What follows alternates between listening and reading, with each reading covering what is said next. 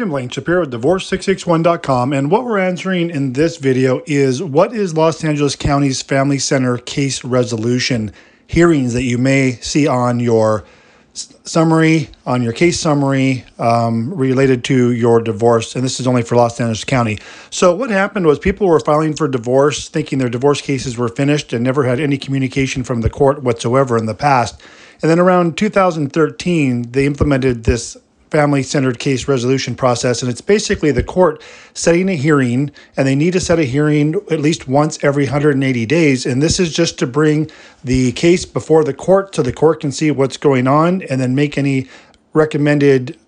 solutions to moving your case forward, either by sending notices out to come in court or providing you updates of what needs to happen in order to finish your divorce so they don't have so many cases not being finished by parties going through divorce on their own.